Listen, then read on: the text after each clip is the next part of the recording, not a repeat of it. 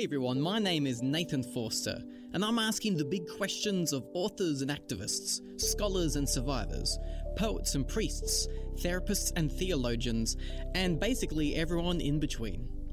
This will be a resource for people who, deep in their bones, think that surely God's kingdom is deeper and wider than the box we've sometimes put it in. And so what better way to discover this than by learning people's stories and their specialities, in order that we deepen and widen our perspective on faith, community, society, and life. So journey with me as we go deeper and wider. In this week's episode, we're going to be talking about a sensitive topic. And as such, this is a content warning for younger people who might be present, as well as people who've been affected by domestic family violence. For in today's episode, we are talking about domestic family violence. Now, within this topic, we will address how the church has sometimes got their response wrong, and also where the church has done the right thing, and also how the church can do better.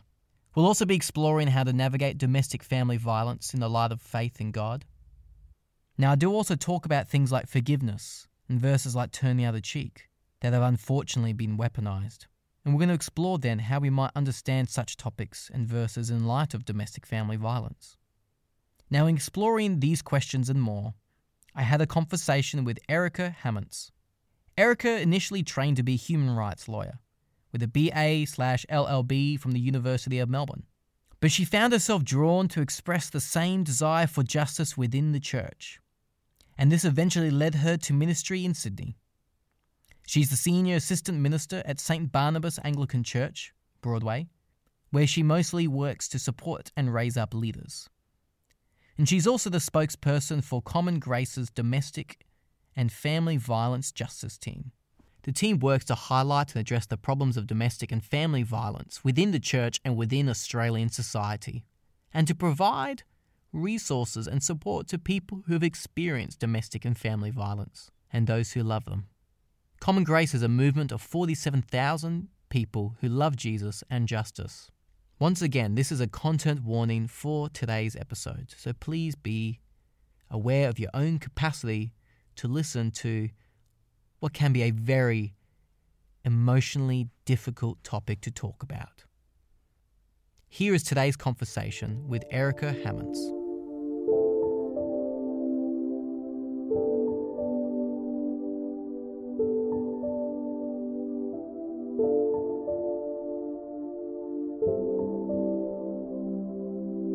So tell our listeners about yourself. What's your faith journey? Well, I didn't grow up a Christian. My family were not churchgoers or believers, but my grandma was a Christian, and she took me to church when I was a little kid a couple of times, just at Christmas or whatever. But I knew so little about it that when she told me that we were going to meet the pastor after the service, I legitimately thought we were having spaghetti. Yes. Had no idea about anything. But I was quite curious. I think I was just a kid who wanted to know about what life was about, and pretty earnest little kid, bit of a goody two-shoes. And I think I just wanted to know if I was living for the right things. Yes. I think I had pretty strict categories in my head about what those were. And so I think when I went to university, I moved from the country to the city to study, and literally stumbled into a Bible study. Didn't realise that's what it was, but saw a couple of people in a room that I knew, and I was an extrovert and, excited to be in the big city. So I popped my head in and then realised that they were all reading the Bible, and had a minor freak out. But I was also, I think, curious, because I'd never really explored that properly before. Yep. And I kind of thought of university as the time where you explore everything, and then you work out from that what's true and what's good and what's worth living for. And so I was like, well, let's add that to the plate and see how that goes. And then quickly found myself confronted by how different Christianity was from what I assumed it was. Sure. Really had to rethink that, and then went on a process that probably lasted me about a year before I ended up finding myself more and more drawn to Jesus and realising that I'd have to kind of go all in with him Yeah. It took a while, and it was, in a way, fairly reluctant, but I've never regretted it. Yeah. It's been a great thing. Yeah.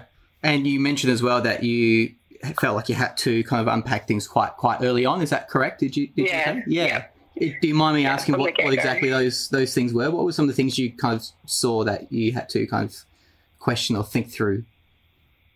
I think I just always had this assumption that Christianity was a really moralistic religion, and that at the very best interpretation of that, you just have to try your hardest to be the best person that you can be, and just sort of hope that God will accept that. Sure, that very quick pro quo, that some standard you have to hit. Yeah. Yeah, and at the worst of that made you really self-righteous and a bigot. And so that obviously wasn't very appealing to me. Sure. But when I started reading the Bible with these Christians, I discovered grace. Wow. And to be honest, I think I was more offended by that than anything else at the beginning, because I think it did confront my self-righteousness. It suggested that whatever I'd been trying to do to be a good person actually wasn't enough and would never be enough, and that I'd have to come to God on a totally different basis. And I didn't want that in the beginning. I wanted to come on my own merit rather than via grace. Yes. But obviously, over time, I've recognised the real gift that grace is, and that's a far better position to be in before God than anything that I was trying to achieve before. Yeah. Oh, wow. And in terms of you getting involved in church leadership, when did that start to emerge for you? It started pretty quickly. So I was living in a residential college when I became a Christian. That was where I found the Bible study.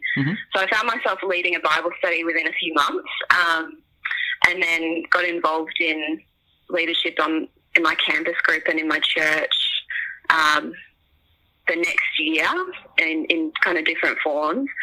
I was studying to be a human rights lawyer at the time. Yep. So I think originally was still just thinking, going to be a human rights lawyer somewhere in South America. But I'll be involved in a church. But I just ended up finding myself more and more drawn to ministry. And so I kind of got to the point when I was in my final year of uni where someone asked me to consider just trying out ministry for a bit. And I thought I should probably do the low-paying ministry job before I do the higher-paying law job. Sure. Yes. Before I get used to having money and things. So I tried out ministry and just never looked back. So it started pretty early, basically straight out of uni. Yep. Wow. And have just been in different ministry roles ever since. Yeah, wow. So how did you get involved in the advocacy of domestic family violence? One of the great courses that we were able to do when I did my law degree was one about public interest lawyering, and it meant that we got to pick a project that we were interested in and research it, try and develop some expertise on it, and think about what kind of alternative justice means there were for people who'd experienced injustice. And the thing that I picked was domestic and family violence, and I picked it mostly because I think what a law degree, particularly at the uni that I studied it at, does for you is it just tells you all the ways that the justice system fails to provide justice. Yeah, right. Okay. Interesting. And it kind of leads you to kind of look for alternatives. Yeah. And so I was really interested in and kind of devastated by how poorly the justice system is often set up to care for people who've been made vulnerable in their homes. And so I started exploring it from that point of view. And then when I moved to Sydney and met some of the people from Common Grace, was sort of brainstorming about what are some areas of advocacy that we could get involved in, and recognise that there was a gap there, that not only is there a gap in the legal system for how we care for survivors of domestic and family violence, but there's actually also a gap in the church. Yeah, right. And I think around about that time, Julia Baird's articles were coming out. I can't actually remember whether hers came out first or whether that was just sort of part of the air that we were in at the time. Yeah. But there was just this recognition that this is an issue, and it's a far bigger issue than what I think any of us was ever aware of. And because of that, we're clearly not doing a good job, not only of failing to prevent these sorts of things, but also just failing to care for the real people who are before us in our churches. Yes, absolutely. Yeah.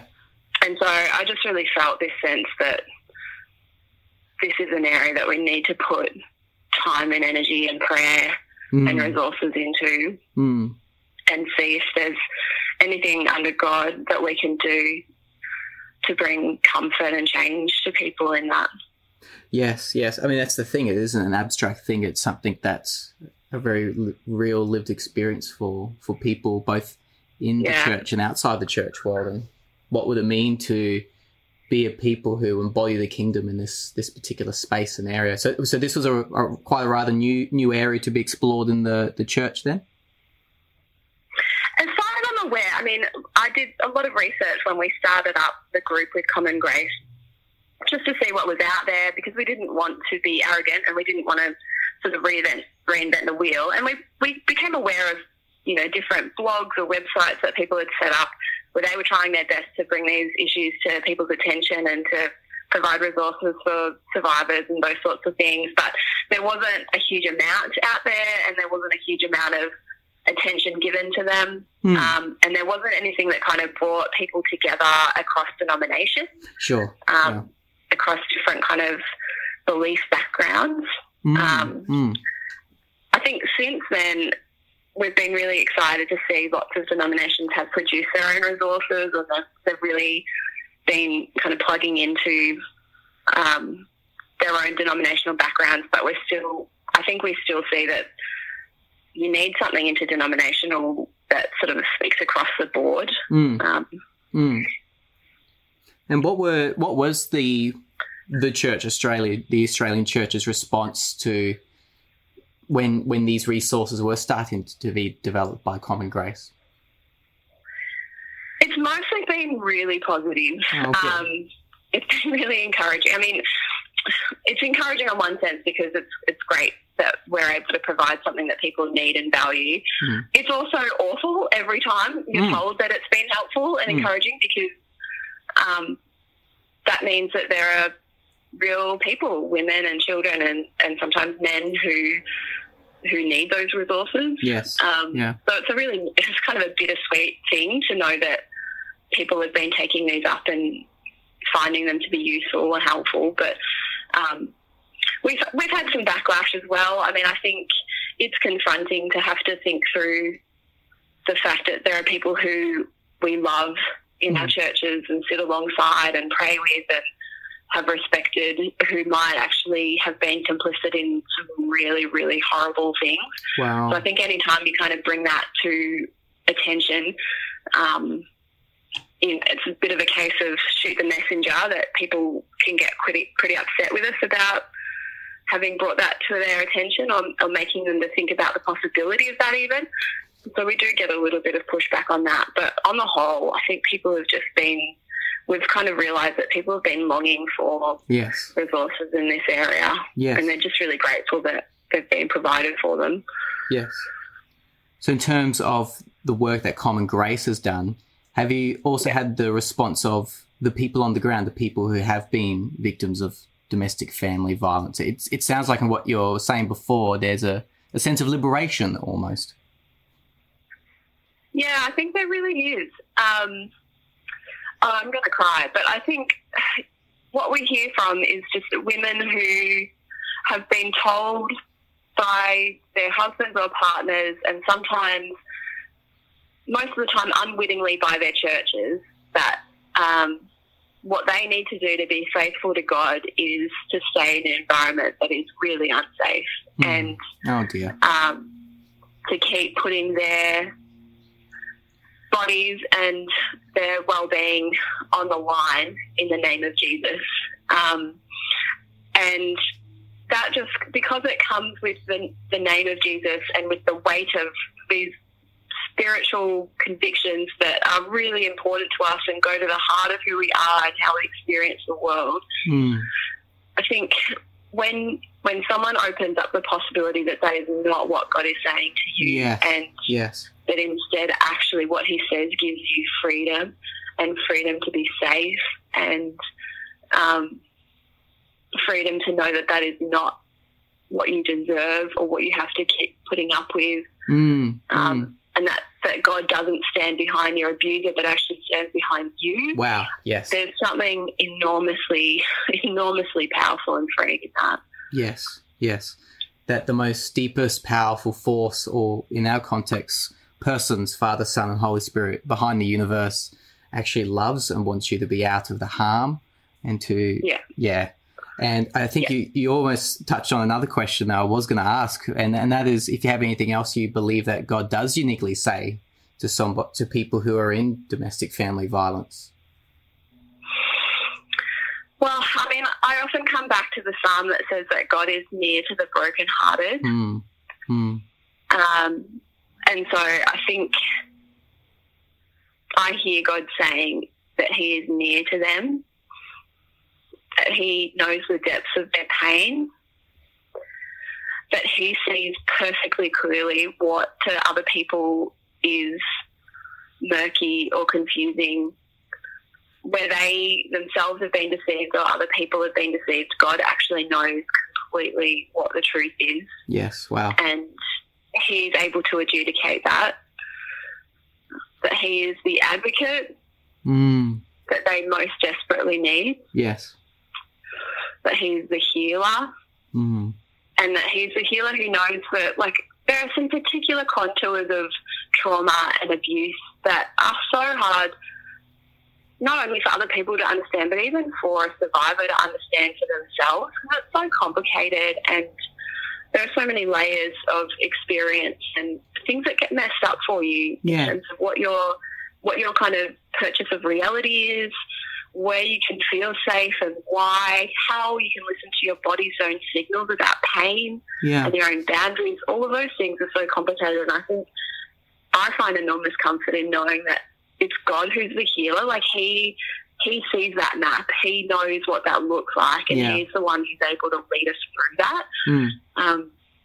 There's something really beautiful about knowing that God is Lord even over those things, and that means that he's able to take care of us when other people have not, and when we're not even completely sure how to take hold of that care ourselves. Yes. And to know that God is close, as you said, to the brokenhearted, to those who weep. Yeah. So in terms of the current state of domestic family violence, what is our current state of domestic family violence in society today, and also particularly in the church world? Yeah, it's a great question, and it's a tricky one to answer because it's really hard to get accurate reporting on these things. And so some of the things that we measure are the really horrible but more definitive things, like how many women have been killed by current or former partners. We average about 2 per week in Australia. Oh, my goodness. In the past not the past fortnight, but a couple of weeks ago, there were 7 women who were killed in a little over a week by their partners as a result of domestic or family violence. So that's obviously a horrifying statistic and reality. Yes. It's harder to measure things that are not illegal. So there are certain things that fall under the category of domestic and family violence that are not technically illegal. Oh my goodness, no way. I didn't know that. Far out. Yeah, but there are certain kind of boundaries that coercive control might look like stalking, and that is illegal, but there are certain kind of steps before that that are still abusive and wrong, but don't kind of trigger a legal response. So it can be harder to measure the incidence of those sorts of things. So it's a little bit tricky to know. But I guess anecdotally, what we're discovering is that it is far more prevalent than anyone had ever thought. Yes. I think it's one in 4 women will have been sexually abused by the time they are 16. right? After the age of 16. Oh, dear. Yeah. Oh, my word. And in terms of the church, is it, I mean, as you said, it's obviously hard to measure these things, but is there any sense about the landscape of what it looks like within the church world? There's currently funding being put into doing some research on that. Yeah. I think one of the things that we've recognised now that we are working in this field and seeing other people step up and work in this field too is that there really isn't that much research, and what's been done has often been done kind of hastily, or it just hasn't really been able to produce the sorts of data that we might need to get an accurate picture on things. So people are putting the time and energy into finding out that stuff now, but we don't know for sure. So a lot of our research about prevalence and kind of how churches relate to this topic and to victims and survivors comes out of the UK and comes out of the US. So we know things like ministers and church leaders will tend to overestimate the quality of their pastoral care for a victim and survivor. Yeah, okay. So if you kind of survey them alongside the survivor or victim that they have been caring for, the victim survivor will rank them much lower than they'll rank themselves. Ministers will kind of opt out of certain surveys because they don't think that they need to be taught. Sure. Wow. Okay. My word. Yeah. So there are a couple of US studies that sort of demonstrated that, and then there's been some good work that's come out of the UK, but I don't have it in front of me at the moment, so I couldn't reference it. Sorry. Yeah, that's okay. No, that's fine. And so, what are some of the biggest misconceptions of domestic violence and domestic family violence? In the church or just in general? Let's start with in general, and then we'll move specifically to church. I think maybe in general there's just an assumption that it's a simpler kind of thing than it might be for a victim or survivor. So I think when we hear, from an outsider's perspective, if you hear that a woman gets beaten on a regular basis and that her husband controls all of her access to money, and he will take money out of the account when he knows that she's going to the shop, so that she will be humiliated when she goes to pay for her groceries because she doesn't have any money in the account, and that he dictates what she can wear and who she can see. I think all of those, in some ways, when it's described to you narratively like that, it feels obvious, right? That feels obviously abusive, obviously wrong. And so it's hard for us to imagine that anyone would be confused about that or uncertain about it, or that anyone would kind of misidentify that. But I think when you're actually living it, or even when you're an observer kind of seeing it, abusers are really, really good at deceiving and manipulating and using half-truths to abuse. So you will see that, and it'll come across to you as, oh, my wife is such a spender, and we have to work so hard on the budget, and she's made some really irresponsible choices in the past. So we've just had to really, we've both decided we have to crack down on our spending, and so it'll look reasonable from the outside rather than abusive. And so I think we just have this assumption that it should be obvious to us when someone's being abused. And it should be obvious to the person being abused that that's what it is. And it should be pretty simple to get out of it if that is the thing that's happening. Whereas I think actually it's enormously complicated. Part of how the abuse operates is that it needs to co-opt even the person being abused into participating in it, not in the sense of welcoming the abuse, but just in the sense of kind of believing that they have no other option but to receive it. Yeah. Or that they deserve it in some way, or if they've been able to do things better or differently, that particular expression of abuse might not have happened to them. So if I had managed to get the house together before he came home, maybe he wouldn't have blown up at me and threatened our kids. So it's just that sense that maybe I could have done something about it. Wow.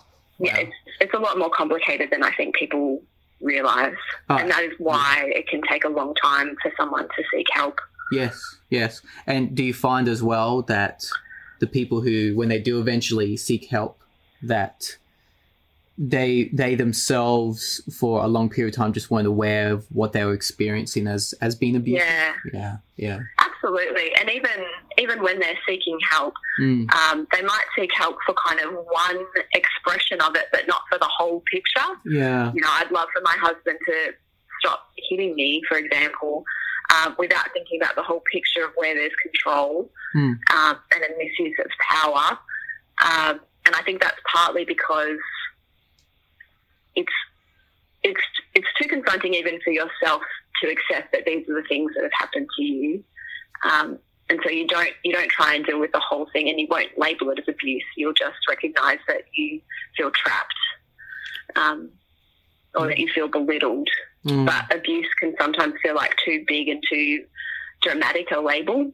Yeah, okay. Yeah. And so as a result, people feel a bit reserved to come forward or to believe that it might be really happening to them in the full extent of things. Yeah. So that's within the wider society. Are there any specific misconceptions within the world of church? Yeah, I mean, how much time have we got? All the time you want. There are a number of them. So I think one misconception is the person that I respect and look up to in the faith could not possibly be abusive. I think I've just anecdotally, I've had more contact with wives of ministers who have been abused by them than by people who are in leadership than I have by people who are not in positions of leadership. That's a really scary thought, but in some ways it makes sense. Yeah. Because I guess people who enjoy positions of power will often occupy them, and some of them will misuse them. So I guess there's that sense that just because a person I know preaches really great sermons or even has pastorally cared for me in a way that was meaningful doesn't mean that they are consistently loving across the board. Yeah. That's really scary and a discomforting thought. And that doesn't mean that every minister is an abuser, but it just means that when someone does actually come forward with a claim about them, we shouldn't dismiss that just because we have benefited from their ministry. Yes, that makes sense. So that's one misconception. I think another one is probably just that, teaching like forgiveness and reconciliation and all of those sorts of things apply in a kind of a direct, uncomplicated way to an abuse context. Yeah, right. So in particular, we see people who are being abused by their partner, and they'll talk to a minister and maybe they'll talk to other people in their church. And I think, most people kind of have a framework of like, well, marriage is for life and you just try and work things out. And so it falls into a category in their head, which is relationship issues. They need relationship counselling rather than, no, this woman needs to find a person who's going to support her to work through the abuse, and a context where she has to be vulnerable in front of her husband about the things that he does is not a context that is safe for her. So just an assumption that kind of everything falls into a category of like, work it out, it's probably a normal relationship struggle, and so we just apply fairly generic relationship tools to that. Gosh. Not super helpful. Yeah. Well, and that's kind of a question I did want to ask as well, like, because people have often weaponized even beautiful concepts like forgiveness and turn the other cheek, but they've weaponized it into these contexts. Have you seen that? Have you seen those otherwise good tenets being weaponized in this context? Oh, absolutely. I mean, when people talk about abuse, they talk about physical abuse, financial abuse, sexual abuse, emotional abuse, social abuse. But another category is spiritual abuse, and it means taking things that we all hold to and are doing our best to live out in our lives and using them as weapons against a person. And so it might be that a person will verbally abuse their partner and see that their partner is visibly upset by that and demand that they forgive them because that's what Christ would have us do. And maybe they'll go to church on Sunday and the sermon will reinforce that message, not unreasonably, in the sense that the person in the pulpit doesn't necessarily know how that's being heard by a victim or how it's being misused by an abuser. But they'll say, sometimes forgiveness is hard and it'll feel costly, and we have to bear that cost upon ourselves, just like Jesus bore the cost for our forgiveness on himself. And so in a context of abuse, that just ends up being a weapon that beats this woman down again about what her responsibility is to her partner. So I've said before that anything can be a weapon in the hands of an abuser. Yes. They can turn anything into something to manipulate and control and hold down another person. Yes. So even good doctrine, even good teaching can be a weapon. Yes. Because it's about their commitment to misuse any form of vulnerability or any form of power. My goodness. So what does let's say that preacher at the front who may or may not be aware of what's going on, let's assume not aware for the context. What should that preacher be saying when they do approach a passage like in the Sermon on the Mount where it does talk about forgiveness and enemy love or turn the other cheek? I mean, I know this is always crossed into unpacking those scriptures, but it might be important. What do you be mindful of with that? It's tricky, and I have empathy for the preacher. Like, that's a position I've been in, and when you're kind of feeling the pressure of all sorts of other things when you're writing a sermon, it's hard to feel like you're adding another kind of thing to think about.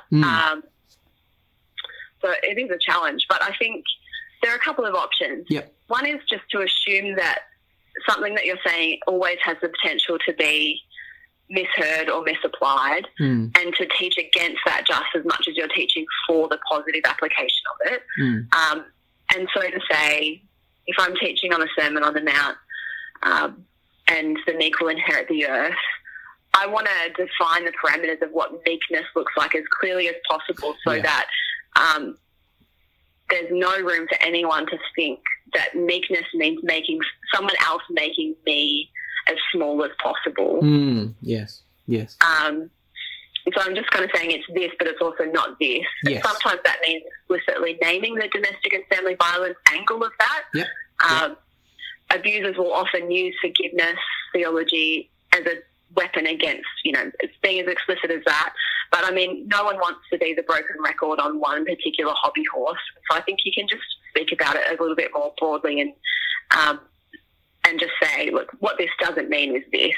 It doesn't mean that forgiveness is costly. It was costly to God, but God himself bore that cost, and he hasn't demanded that we bear it where the other person has not repented, has not changed their behaviour, and has not provided a safe environment for us. God doesn't demand that of us because he recognises the difference between us and him and the kind of power and freedom he has and the difference between our power and freedom. And, I think sometimes you can't do all of that in a sermon, and you probably shouldn't attempt to do all of it in a sermon every week. That would make it a tough job for all of your listeners. But there are times when you can provide other resources for people. So we preached on 1 Peter a few years ago in my church, and I got the passage that talked about wives submitting to their husbands. It comes just after Peter has talked about slaves submitting even to abusive masters. And so there's just a bunch of stuff in there that is really tricky. Yeah, totally. Really hard. And obviously I wrestled with that as much as possible and put as much of what I could to be kind of sensitive and discerning in my sermon. But I also just recognise there's a bunch of stuff that I will not be able to do justice to if I try. Sure. And so we just provided a whole range of resources and articles that looked at the particular domestic and family violence angle on that. There are lots of experts who have written on why 1 Peter 2 and 3 should not be interpreted as a call for wives to stay with abusive husbands, yes, or to submit to abuse. And so we just made those available. We had several copies printed out at church just for anyone to grab, and we put them up on our website as well for anyone to access in the privacy of their own home. And I think that's a way of kind of like making sure that the people who really do need to dig into that because it's relevant to them, yes, can and will. Yes. Yes, that the people in leadership will actually be mindful of these realities as they teach on particular verses that can be misconstrued to weaponize those who are doing the abuse. Yeah, and I think that also means equipping other people in your church who have pastoral responsibility. So one of the things that we do when we're teaching on something like that, like recently we taught on the Book of Judges, and I had the sermon on the Levite and the concubine from Judges 19 to 21, which is a horrible story of a woman who is gang raped and murdered. There's no avoiding just how awful that story is. And yet we wanted people in our Bible studies to be studying it and studying the Book of Judges as a whole. So one of the things that we did for our leaders is just held a special training event for them where we looked through that particular passage and then thought more broadly about how to teach Bible passages that have distressing content in a sensitive way. And we just gave our leaders a little bit more lead time to wrestle with that so that when people did actually come to it in their own Bible study, at least the people that had a bit more on-the-ground pastoral involvement were just that little bit more equipped to respond to it and had worked through some of the ways that these passages can be understood or misunderstood. Yes. I think that's part of what I see in churches, that sometimes that middle layer is missing. Yes. Yes. And we don't equip our leaders. Yeah, absolutely. And I think as well, like in terms of equipping leaders, especially the church, which do value the scriptures, to understand that actually when you do look at these verses in context, such as the one in Judges or even the Sermon on the Mount or Peter's letters, that actually there are other ways to read those texts as if we are the people who have gone through abuse reading those texts and allowing ourselves to see with those eyes how to actually contextualize what might be otherwise beautiful passages, but within the context of what might be happening in their lives. So, that's right. And I think sometimes that can be interpreted as we're finding ways around these passages, but actually I think it's more working hard to be as faithful as possible to them and recognising that they were written to people who actually had experienced a variety of different forms of abuse and suffering. Yes. And so if they spoke good news to those people then, they must speak the same good news to us now. Yes. Yes. Yes. No, absolutely. So if you don't mind me asking, because I know that these verses of forgiveness and turning the other cheek do turn up in Scripture, what would things like turning the other cheek or forgiveness mean in the context of those suffering abuse? Yeah, I think that's a really, really good and interesting and difficult question. I think if I'm thinking more broadly than just turn the other cheek, but that the kind of injunction or the encouragement that we have to forgive, what you see in the gospel model of forgiveness is that God forgives us abundantly, but he does that with the full recognition and the full kind of publication of our sin. Yes. It's not a forgiveness that papers over that or that allows us to sweep that under the carpet.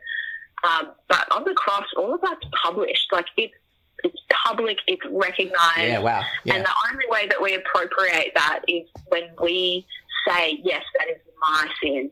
That is, I sent Jesus there. He's carrying mine. I fully recognise that, and I repent of that. We don't get forgiveness through any other means. There's not a kind of a backdoor version of it that allows us to pretend that we didn't actually need forgiveness or that the things that sent Jesus to the cross were kind of like slightly less significant than it's been made out or anything like that. It's a full embodied reckoning with our sin. Yes. Accompanied with a very powerful call to turn away from those things. Yes. And to live a new life empowered by the Spirit. And so I think if that is our model, and it should be our model, I think, and that Jesus encountered that willingly, like that he says in John, no one takes my life from me, I lay it down of my own accord. Wow. I think if all of those things are the model, then firstly, no one can demand that you forgive another person. You have to be able to lay that down willingly. No one can hold that over you. But also, no one can demand that you forgive another person who hasn't published their sin in an appropriate forum. In terms of if they've refused to face that fully with you, just one-on-one, then there's no demand that you forgive them because they have not fully reckoned with what needs to be forgiven. Yes. Wow. And particularly if they've done that in a way that has affected you publicly, then I think that does, particularly in a church context, that does need some recognition within the church. I think that will look different for different people, but especially if that person is the leader, I think they need to publicly confess what they've done. And unless they've done that, and in a way that didn't kind of minimise or euphemize what they've done, then I don't think any forgiveness is called for there. Yes. Yeah, wow. No, thank you for clarifying that. And I guess as well, like we've turned the other cheek, it also doesn't mean to be a doormat. It's not a way of, because often people have weaponized that other half, which is that turn the other cheek like that. It certainly doesn't mean that at all.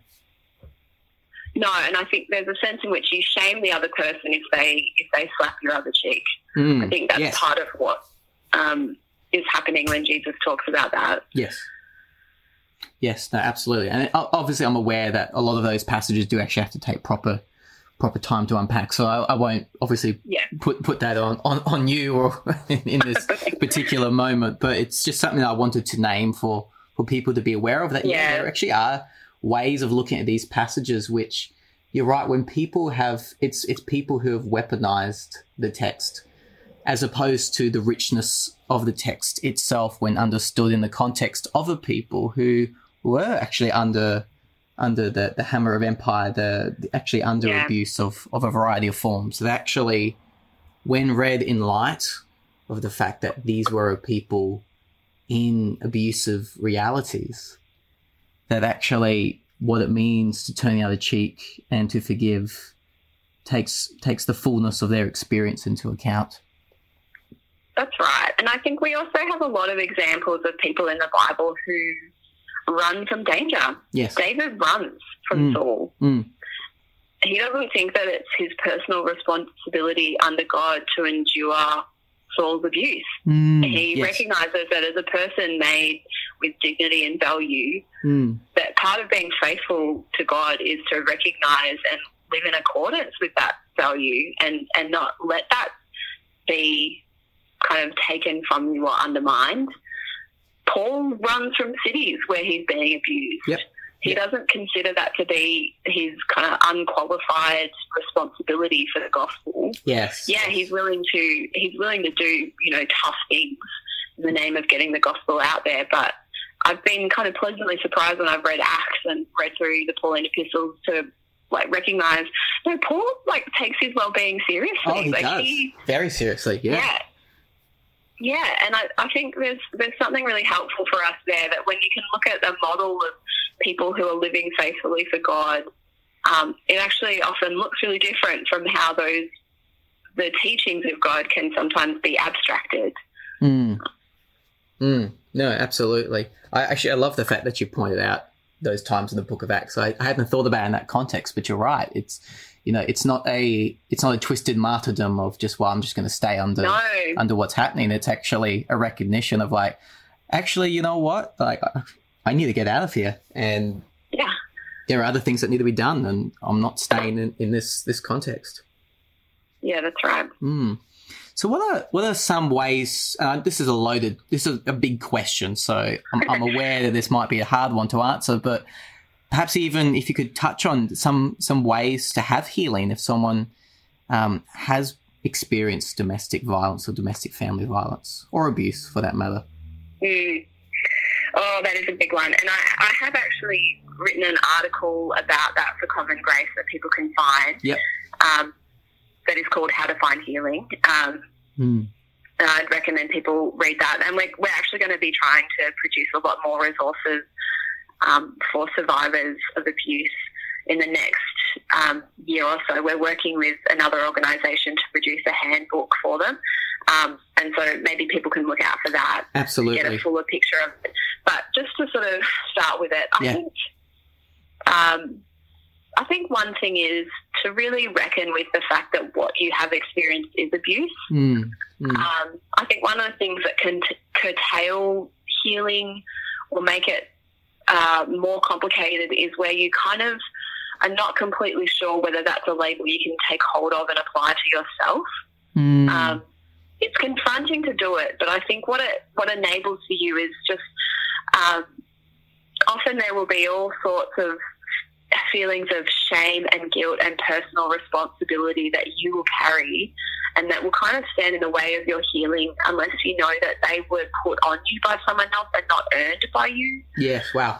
Yes. And so I've talked to one woman whose boyfriend was so critical of her that she ended up having to write 2 notebooks full of his so-called encouragements to her about what she needed to change. 2 notebooks full of these things. All right. And I think recognising that what he was doing was abusive opened the doorway for her to look at those notebooks and see them for what they really are, not as a kind of a record of all of her failures, but actually as a record of his failures. Wow. So I think, one, take hold of that label. As much as it's helpful to you, I think it can free you from unnecessary burdens of guilt and shame and responsibility. And then take hold of what God's own perspective is on what has happened to you.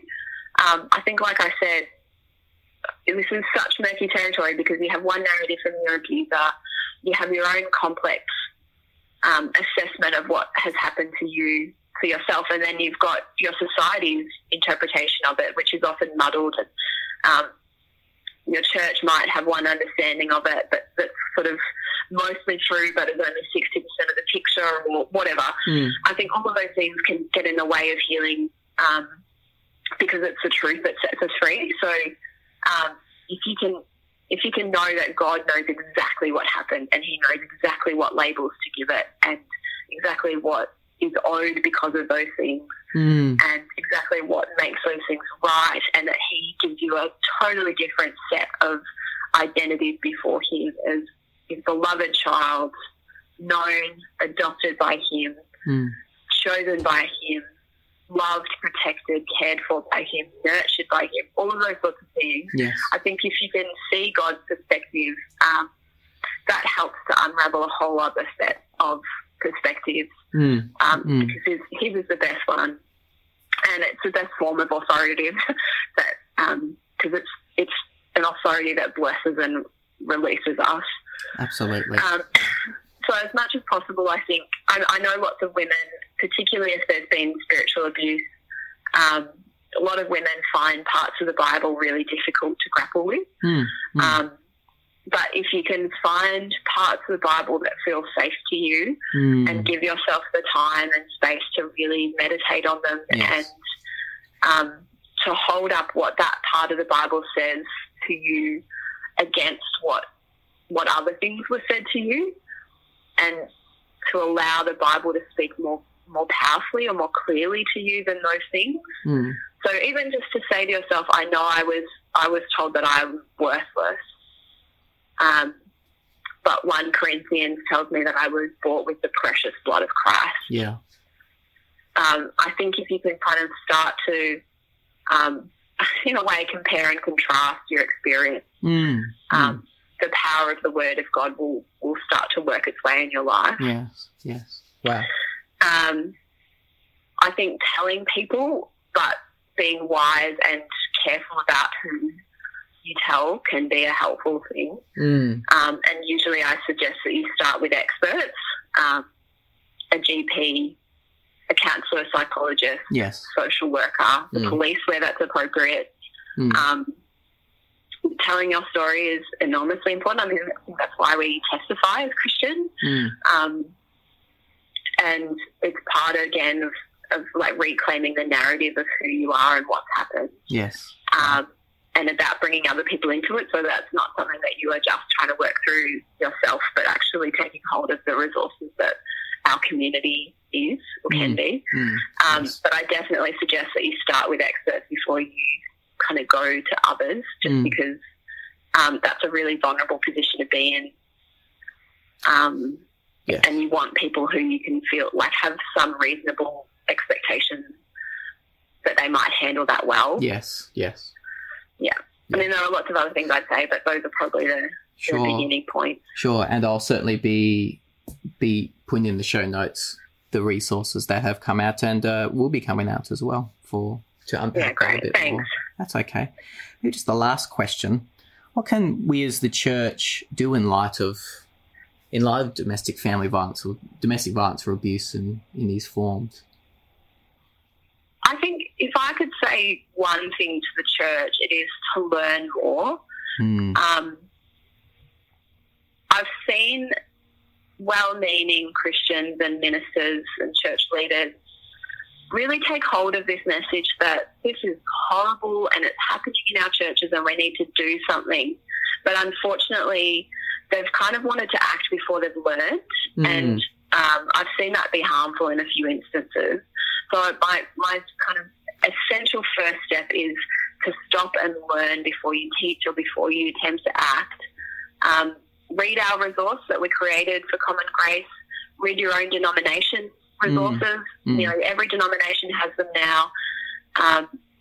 Go to the ABC Religions website and read through the stories of women that they collated there about their own experiences of abuse in church context. Talk to your local women's shelter and the social workers and domestic family violence liaison officers there, and just find out more. I think that gives you a better foundation for anything else that you then decide to do. And pray. The kind of change that we need in our churches, yes, will require things like different legislation and funding and support and policies and training of leaders and all of those sorts of things. But the deep work has to come from God's powerful, supernatural transforming of us. Wow. And it's not a useless or a worthless thing to do, to give that to God and to ask for his work in our churches. Thank you so much, Erica. This has been a powerful interview, and the work that you do with Common Grace is just astounding. And thank you so much, Erica, for speaking with me today. Oh, thank you. It's been really great.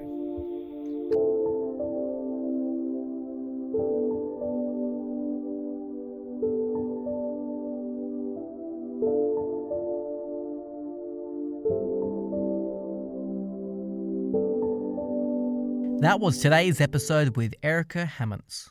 Before we close today's episode, I want to seek the safety of you, the listener. If today's episode has prompted you to seek help in response to today's episode topic, please call Lifeline on 13 11 14 or call the National Sexual Assault Domestic Family Violence Counselling Service on 1-800 737 732. To learn more about what Common Grace does in relation to seeking domestic and family violence justice, visit commongrace.org.au/domestic_violence. Also, check out the website saferresource.org.au, which is a resource to help Australian churches understand, identify, and respond to domestic and family violence.